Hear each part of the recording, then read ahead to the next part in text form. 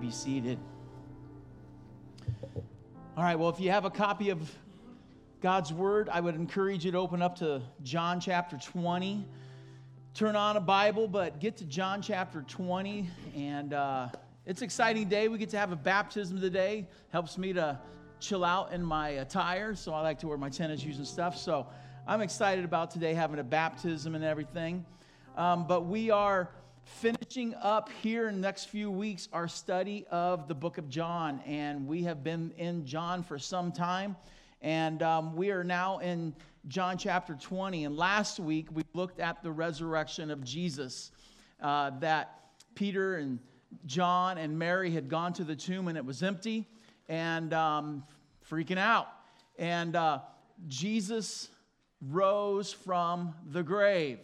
He is, as I said last week, what is he? Alive. I'm glad one person was here last week. All right? Jesus is alive. Amen. Holy cow. I thought I was tired this morning. You all must be really sluggish. My wife has been gone all week. That's the reason why I'm tired. I hadn't slept well this week. You all should be on this, okay? So I'm going to back up. Set the ramp back up. Jesus is alive. Amen. Okay? And that's what makes Jesus distinct from any other religious leader. Understand this, all right? No other religion makes the claim that, hey, our leader is going to die and resurrect. Jesus made the claim and then fulfilled it. He claimed, I will die and I will rise from the grave, and he did. That's what makes Jesus different, is he died and is now alive. Amen. Amen. Well, last week, we looked at what the resurrection did. Today, I want to look at what the risen Savior does. And it's not just what he did for these people, it's what he still does for us. And today, I want to look at four things that what the risen Savior does from John chapter 20, verses 19 through 31. And here's the first thing that the risen Savior does is he calms us. He calms us. So if you look at now, starting in verse 19, it says, on the evening of that day, the first day of the week, which is Sunday, the doors being locked where the disciples were for fear of the Jews. Okay, so now let's set this up. Peter and John, remember that morning, Easter morning, what we consider Sunday morning, Mary had gone to the tomb. Peter and John had gone to the tomb, empty. And if you remember what I said, when they finally saw the grave clothes, it says that Peter and John believed, meaning they believed what the Old Testament scripture said and what Jesus repeatedly said. I'm going to die, I'm going to come back alive. I'm going to die, I'm going to come back alive. And they saw that he was gone. Well, now they're back at their little Airbnb, but the doors are locked. And they're fearful for the Jews, meaning the religious leaders, because in Matthew, Mark, and Luke, and John, all four Gospels, they each give a different account of what happened. And there were guards guarding the tomb. And when the angel rolled the stone away, the guards, basically they passed out. And when they came to, they went and told the religious leaders, the body's gone. So these guys are now probably thinking, they're coming after us because they're going to think we stole the body. And so they, in fear, have locked the door, bolted the door, put the guard on the door. No one's coming in this place. Nobody is breaking the door down. But look what it says. The doors were locked. They were fearful of the Jews, but Jesus came and stood among them. Jesus didn't knock on the door. He didn't ring the doorbell. He wasn't like, yo, guys, open it up. No, he, in his resurrection body, was able to somehow just appear. That's a miracle in itself. And he appears right in the middle of them. I got to sit and wonder, okay, let's just put yourself in that you're I don't think it's a great big house they were in, probably a one-room kind of place. And you're scared. You know the doors are locked. You got the candles lit because now it's evening. And all of a sudden, Jesus shows up. I'm just wondering, was there at least one that went, ah! Holy cow! Or holy Jesus! You can't tell me somebody didn't freak. Because they weren't expecting, they had their own little crew. They weren't expecting anybody else, and there's Jesus in their midst. And look what he says to them. He stands among them and he says, peace be with you. Peace be with you.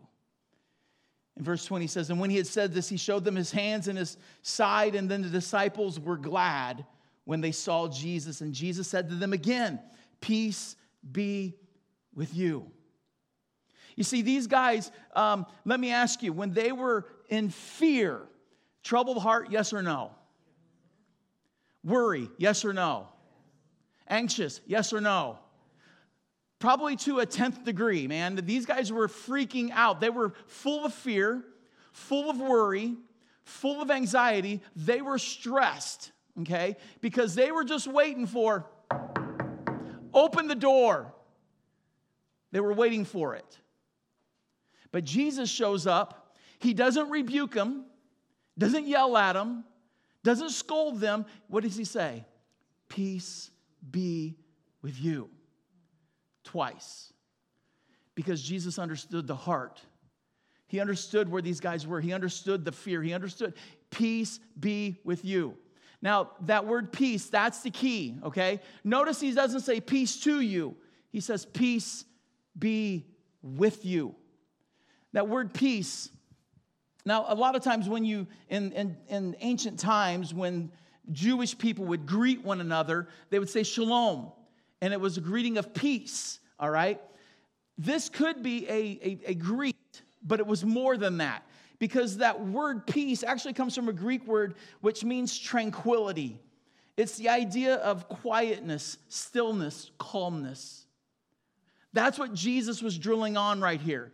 He's like, you guys are full of fear, anxiety, you're stressed, peace. Like a calmness to be with you.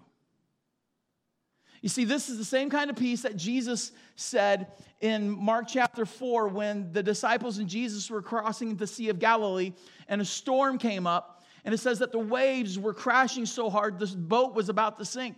The disciples were freaking out. They were fearful. They were worried they were going down. Jesus was sleeping and they woke Jesus up and they said, we're going to die. You got to do something. And it says that Jesus stood up and it said, peace, be still. And the calm came across the storm. Peace, be still. That's what Jesus is saying here to these guys. Peace, guys. I want your hearts to be still.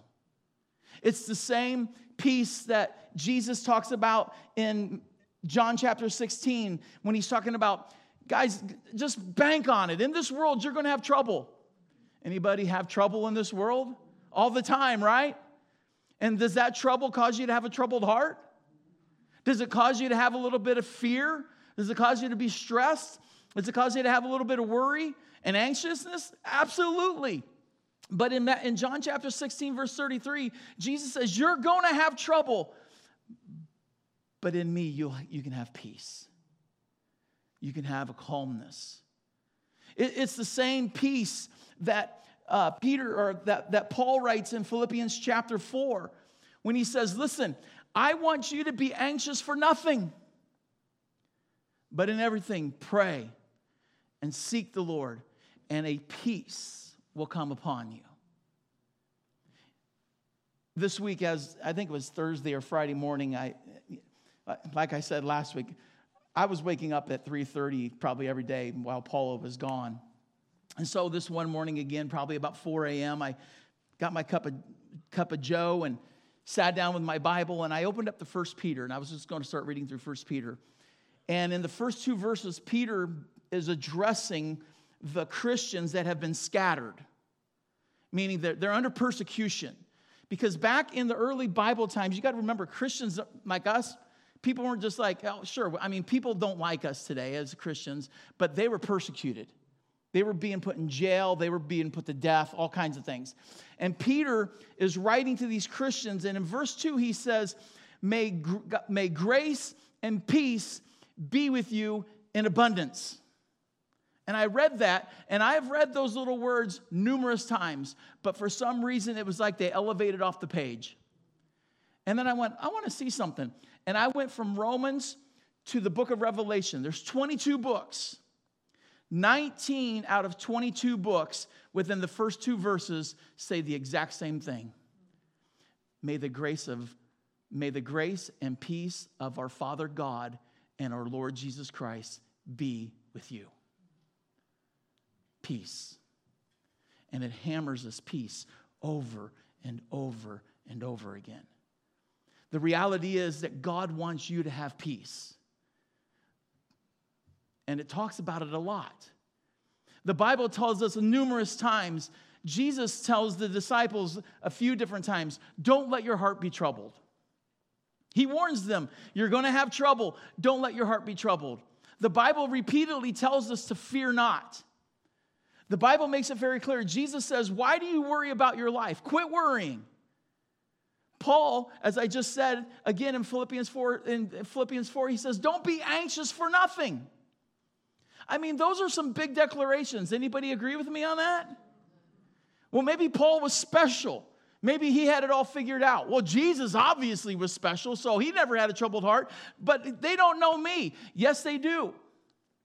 And what Paul said, what Jesus says, what Peter says, applies to you and me. Peter and Paul were nothing special. They were ordinary dudes just like everybody else. But they figured something out. I don't have to have worry and fear in my heart. You see, the peace that God truly wants to give us, understand, doesn't come because I have peace around me. A trouble-free heart doesn't come from trouble-free circumstances. The world can be lit up on fire all around me, but if I understand, I can still have peace in the storm.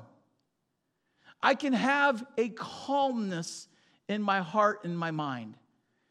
Because isn't that where worry and anxiety and fear, isn't that where they live? In your heart and your mind? Okay? Well, here's the problem. I think a lot of us, if we're honest, do we just resolve, that's where I live? I live in the camp of worry. I live in the camp of anxiety. How many of you ever say this? Well, that's just who I am. I'm a worrywart. We just have come to the fact you just got to live with worry. You just got to live with the fear. You just got to live in this. No, you don't. Peace and fear. Peace and worry. Peace and anxiety. Peace or a troubled heart. 2 camps. It truly is a decision. But the reality is, and I sat and wondered, do you wonder why the Bible talks about peace so much? Why does it talk about not being worried? Why does it talk about so many times fearing not? Why does it talk about so many times of not being anxious? Why does it keep telling us, Jesus keeps telling us, don't have a troubled heart. Peace I'm going to give you. But it keeps repeating all this stuff about peace. And it's not the first time I've preached this message. Anybody heard this message on peace before? A lot through the book of John. So why does God keep talking about it? Why does he keep telling us? Because the reality is, has anybody mastered fear? Have you mastered worry? Have you mastered anxiety? Nobody has. Okay? We all live in it. All it takes is you get the message or the gossip starts going through the job. Layoffs are coming. That's all you got to hear. Layoffs are coming. Let me ask you, how fast does anxiety creep in? Because where are you at now? You're in the camp of layoffs are coming. And all you can think about, layoffs are coming, layoffs are coming, layoffs are coming. And so what happens? The more you think about how layoffs are coming, what's creeping up in your heart? Fear, worry, anxiety. Because what I set my mind on, that's what I'm going to have in my heart. So if I'm constantly setting my mind on what's worrying me, it's a health crisis. It's my kids no longer living for the Lord. It's my finances. It's whatever it is. And I'm setting my mind on that thing. That's when worry, anxiety, troubled heart grows in me. You and I don't have to be mastered by a troubled heart. You don't have to be mastered by worry and fear and anxiety. Jesus is telling us here, peace be with you.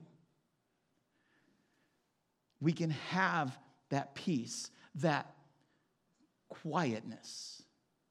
Does anybody other than me, do you get tired of being restless inside? Do you get tired of that your brain never shuts off? You wake up in the night, and you got to remember, this is how good the enemy is. You wake up in the night, you'll have a little bit of trouble falling asleep because your mind's thinking about the issue. Finally, you fall asleep. And in that sleep time, you're having a great dream. You're in la land, man. It's just awesome until you wake up to go to the bathroom or something. And the moment your eyes open, where's your mind gone? Bam! Right back to the worry.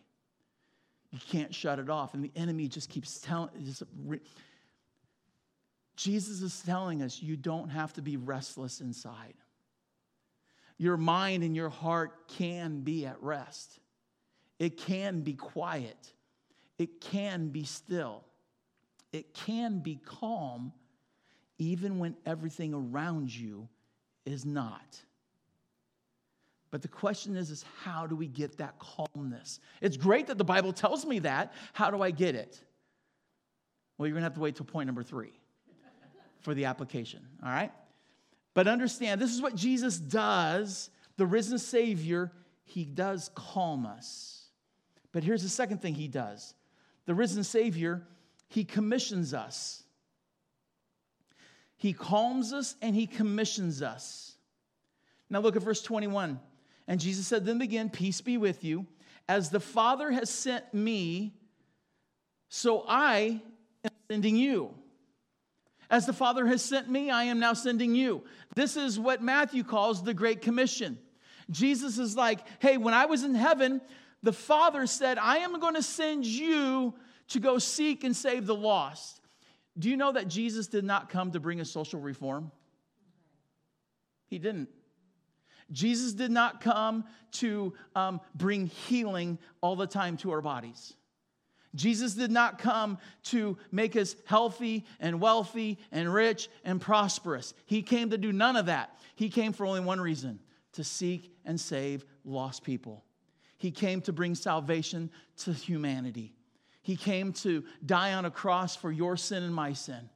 That is why Jesus came to this earth.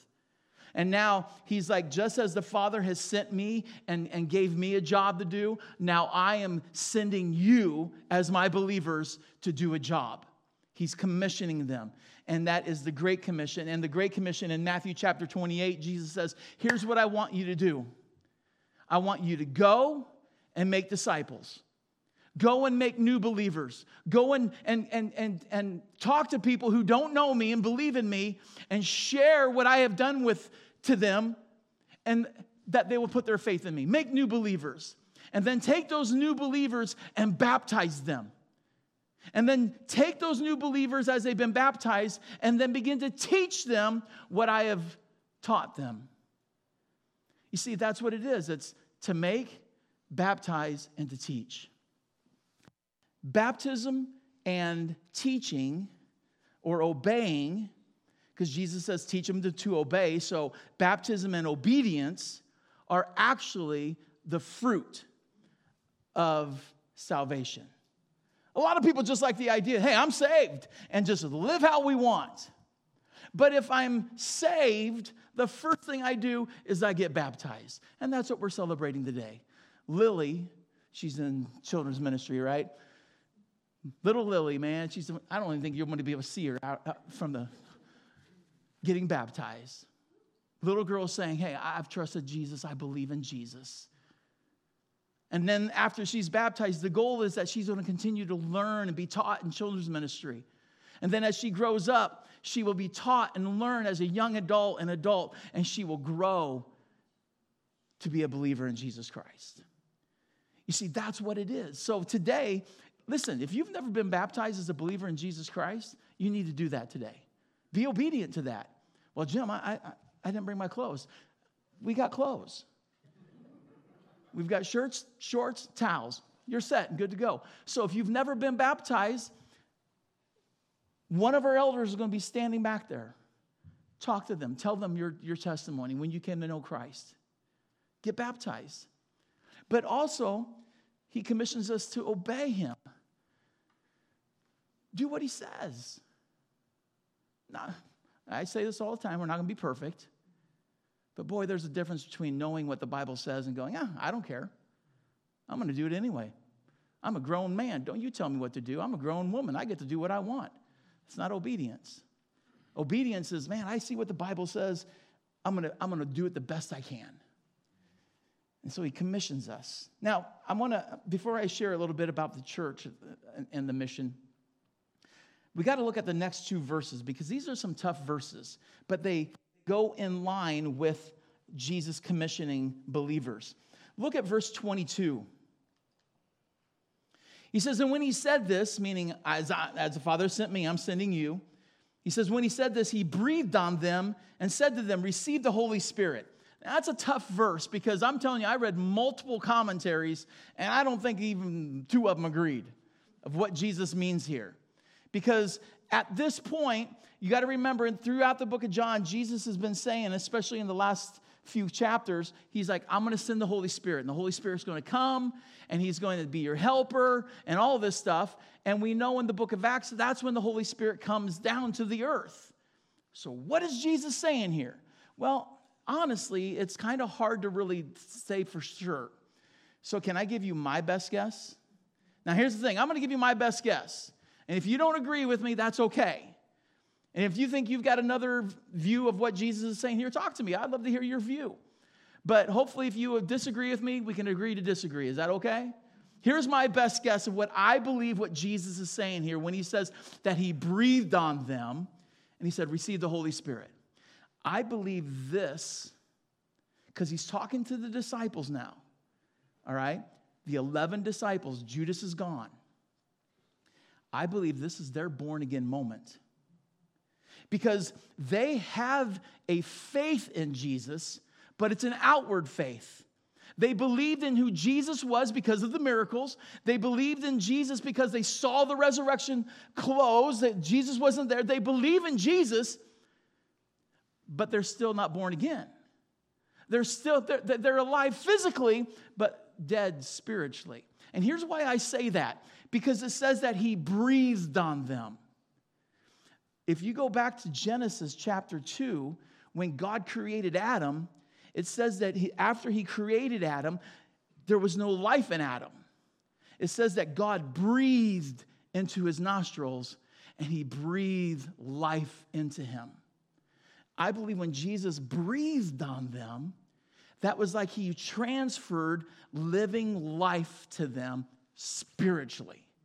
That the Spirit, Holy Spirit, came on them and in them, and that was their born-again spiritual moment. Why only to them? Because Jesus just told them, you've got a job to do. And in order to do this job, you've got to have the Spirit of God living in you.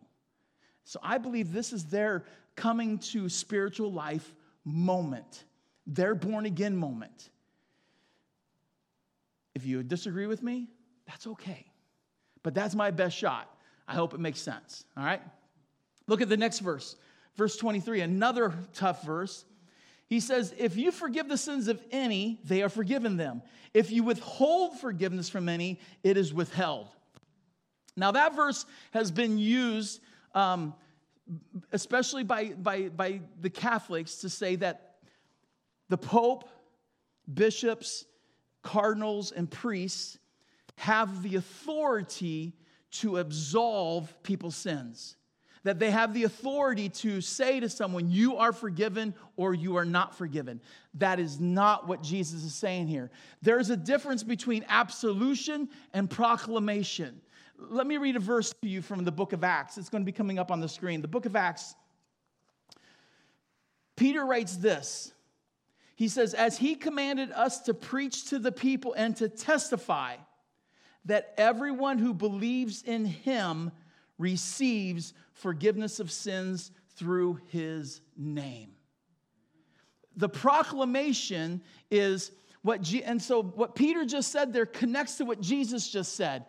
It is not, Jesus didn't say, oh, by the way, guys, you have the authority to tell people, yep, you're forgiven or you're not forgiven. It's the proclamation they will make. It is saying that if you come to the place where you believe in Christ as your Savior, I can tell you, you are forgiven. Because it's through Christ. But if you come to the place where you're like, nope, I don't want to believe in Jesus Christ. I want to reject him. I don't care about that. Then I can tell you, you're not forgiven because your sins are still with you. The Bible makes it very clear and declares to us that it is through faith that we are saved. Through faith alone in Christ. And that when we come to the place where we put our faith in Christ, he died on a cross, I'm a sinner, I need a Savior, he comes into my life and saves me. I can 100% declare when you know Christ as your Savior by faith, all of your sins are forgiven. And I can declare to you with confidence that if you reject that, I don't care about the Bible, I don't care about Jesus, I don't care about any of this, it's my life, I'm going to live how I want, I don't care. I can tell you with confidence, your sins are not forgiven, and you will die as Jesus has declared. If you die as a sinner, you die in your sins. Unforgiven. That's what Jesus is saying here. And both of these connect to the commission. Because part of the commission is you and me telling people and proclaiming the gospel to people and asking people, do you know Christ is your Savior? It's going and talking to people and proclaiming to people. And if I talk to someone and I say, hey, do you know Christ is your Savior? And they say no. And I ask them, would you want to accept Christ? And they say, yes, I want to know him as my Savior. Then you can tell that person, your sins are forgiven. But if you declare the gospel to someone and they look at you and go, forget that, Jack. I don't care about that. It's just not the pastor. You can declare to someone, your sins aren't forgiven then. You see, it's about the commission. And Jesus, if you're a believer in Jesus Christ today, not a member of this church, a member of the body of Christ. If I were to go through every single person in here and just ask you one simple question, are you a Christian? You're going to give me one of two answers, yes or no. And if you say, yes, I am, it's not about being a member of this church. It's the fact that you are a member of the body of Christ. And guess what? You're commissioned. But I don't go to church anywhere, Jim. Well, if you're a believer, you're commissioned. So as a commissioned believer in Christ, then you are to go forth and go tell people and make disciples, make new believers, and then help them get baptized and help them to learn and grow. You're commissioned. As far as this church, here's our mission. And memorize this thing, because hopefully someday someone would ask you, hey, what's the mission of Harvest Woodhall? Here it is. And if you're not sure, you can just flip your bulletin over because it's on the back. Here's the mission of Harvest Bible Chapel Woodhall. We want to help people come to know Christ and grow in Christ. That's simple, isn't it? We want to help people to come to know Christ. That's going and making disciples to help people come to know Christ, because not everybody is born from the womb going, I'm a believer in Jesus. It's not happening. You are born as an unbeliever. And you go through childhood, you go through as a teenager, you go through as a young adult, however long it takes, you live as an unbeliever. And then there's a point in your life where you hear the gospel. You hear you're a sinner and you are separated from God forever. But Jesus died for your sin. If you'll accept him and him alone, all your sins will be forgiven. And there's a point in your life, if you're a believer in Jesus Christ, you said yes to that. And you came to know Christ as your Savior. That's what we want to help people know. That's why I proclaim and preach like this, to help people come to know who Christ is. But we don't just stop there. We want to help people come to know Christ and grow in Christ. That's where Jesus says, go, make new disciples, help people come to know me, but then baptize them. And then teach them to obey me. That's the growing part, okay? And so what we want to do here at Harvest, we want to say, we want to help people come to know Christ and grow in Christ. People who will become followers of Christ, believers in Christ, who will worship, walk, work, and witness. Man, we will worship Christ. Man, I'm showing up on Sunday morning. I'm worshiping God. I'm worshiping my Savior. And then we're going to work for Christ. I'm going to serve. I'm going to do things in ministry.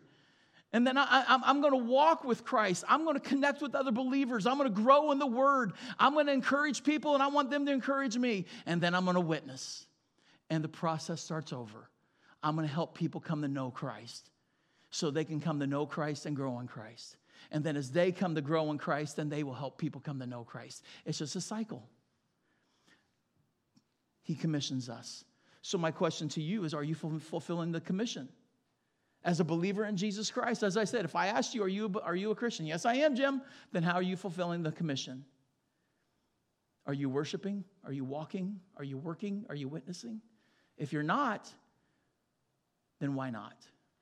You got to get engaged in the commission because Jesus has commissioned us. Here's the third thing. He challenges us.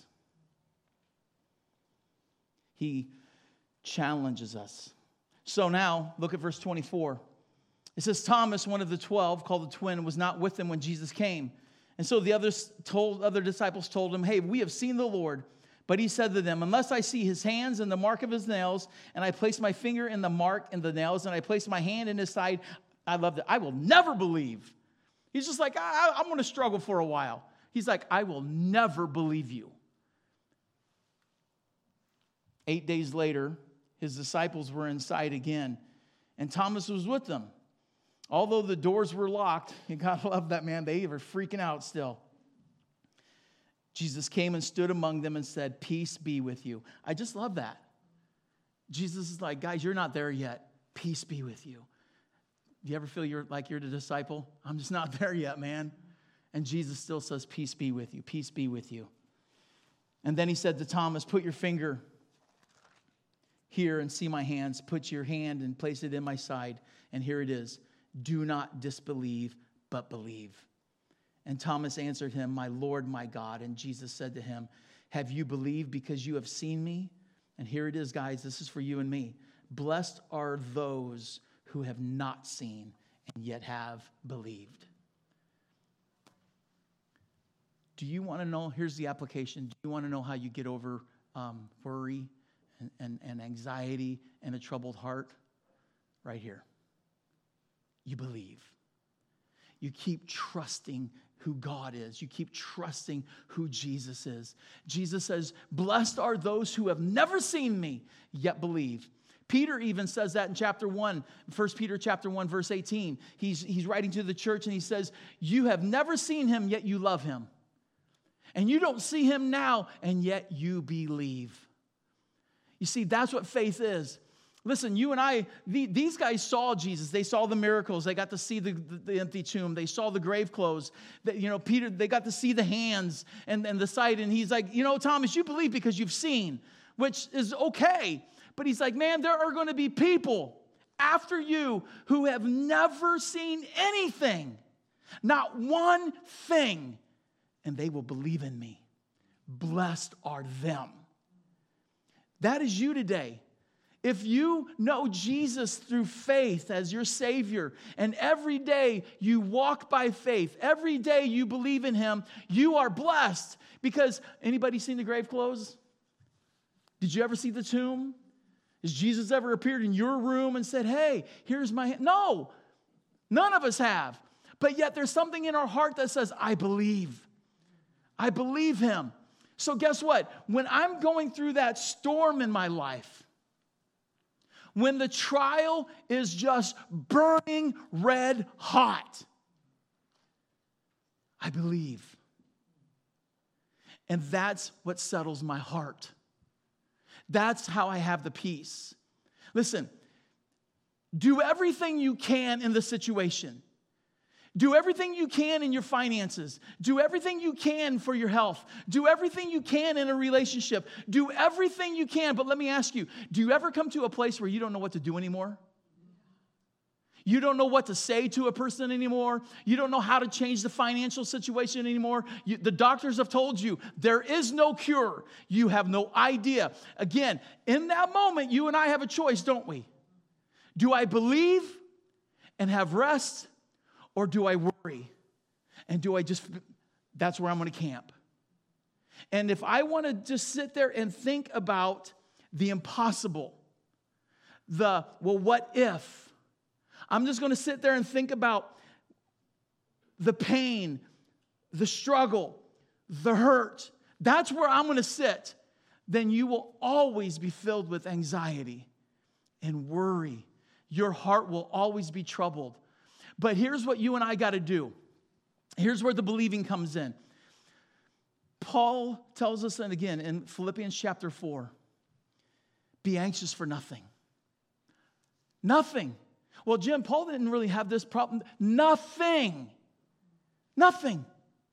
And here's how you not be anxious for nothing. But in everything, you pray. You see, prayer is what Peter talks about in 1 Peter chapter 5. He says, cast your anxieties onto the Lord. Think of a fisherman who goes out to a lake. Does a fisherman...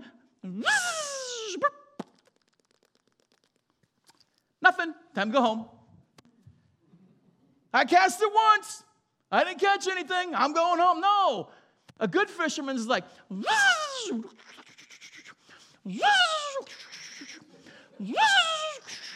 Crap, this area stinks.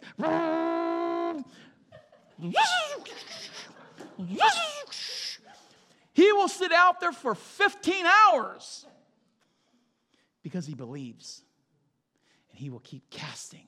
He will keep casting. And if it doesn't work on that day, guess where he is the next day? He's casting again. He keeps casting. Prayer is casting. You don't just pray once. Oh, God, here it is. Nothing happens. Nothing's changed in you. Well, prayer doesn't work. I'm not going to, You keep casting. Cast your worry. Cast your anxiety. Cast your troubled heart. You cast the problem over and over. And here's the problem. Most of us think, well, prayer is to change the problem. Prayer is for God to answer the situation. If I'm sick, I'm going to pray so God will make me healthy. If I need money, I'm going to pray so God will provide. If I need this, my loved one to come back to Christ, I'm going to pray because God will do that. That's what we think prayer is all about. We can pray for health all the time. But what happens if it doesn't come? Could it be maybe because God is sovereign and has a different plan?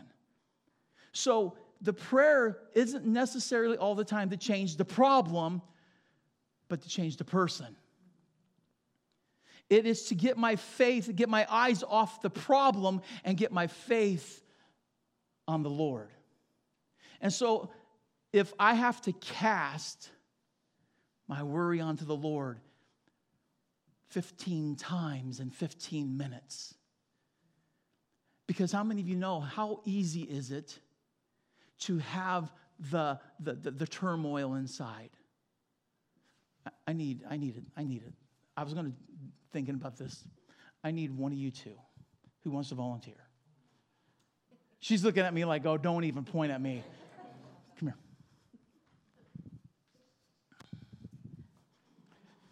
I think this is an illustration for faith and worry. All right? Step up there for a second.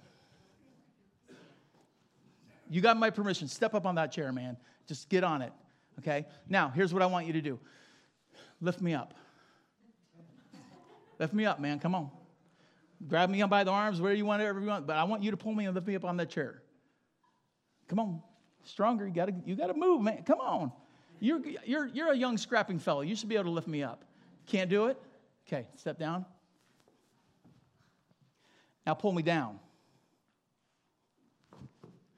Which was easier, up or down? Down. All right, thanks, buddy.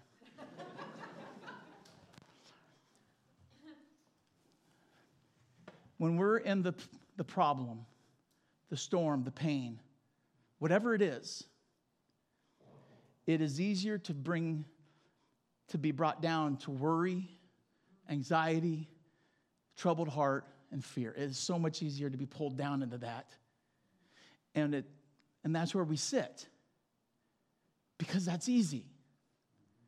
It is so much harder to keep casting. And to lift our eyes up. And to say, Jesus, I believe. I believe you. And when I don't see things changing, I believe you. And every time you start to feel that weight, that anxiousness, and the gravity of that worry, when you start to feel it, cast it. Lift it up to the Lord. And if I'm telling you, you're in your car, and you start, how many of you, your mind just wanders in the car? If you start to worry in the car, cast it. You wake up in the night, cast it. You're in the bathtub, cast it.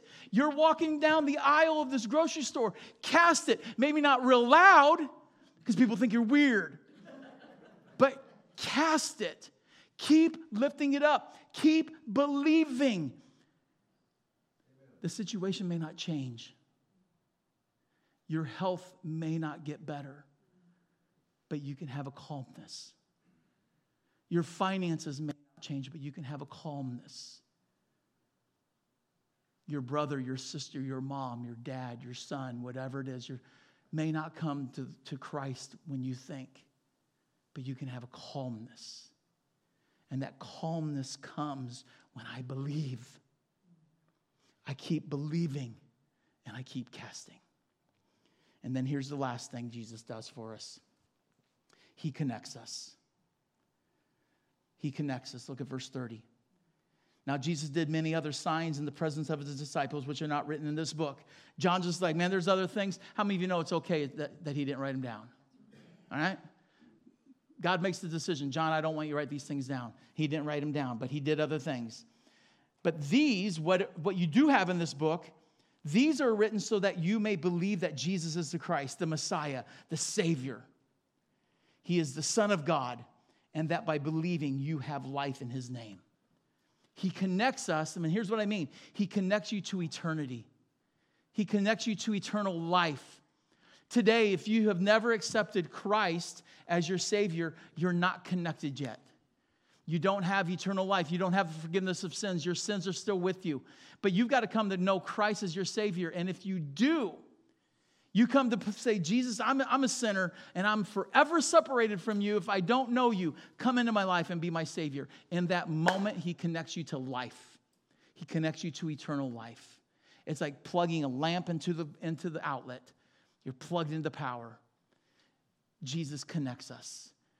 And so today, if you don't know Christ as your Savior, today is your day to say, Jesus, come into my life. Be my Savior. And here's what we're going to do. We're going to have this baptism. Are kids not over here yet? Go tell Adam I'm done preaching. He said he was going to be done early, have the kids over here. So now I got filler. I got to put filler in because that's not in my notes. So, but listen, we're going to have this baptism. If you don't know Christ as your Savior, turn to someone you know beside you and say, can you help me? I don't know Christ. Can you help me come to know him? And if you place your faith in Christ today, get baptized today. We've got clothes out there. If you are a believer here today and you have never been baptized as a believer in Christ, get baptized today. There's clothes out there. Just tell, are they coming? Because that really messed me up right now, because I'm like, I was supposed to be pointing to Adam, but Adam is not there. And so when Adam, one of our elders, if you are a believer in Christ, have never been baptized, go talk to him. Tell him your testimony. Tell him when you came to know Christ as your Savior. And then go to the bathroom, get changed, let's get you baptized. Okay? It may take us a few more minutes, but I would rather take a few more minutes and get people being obedient to the Word of God. Get baptized today. And so here they come. Can I get a couple guys up here? Let's move this off to the side. If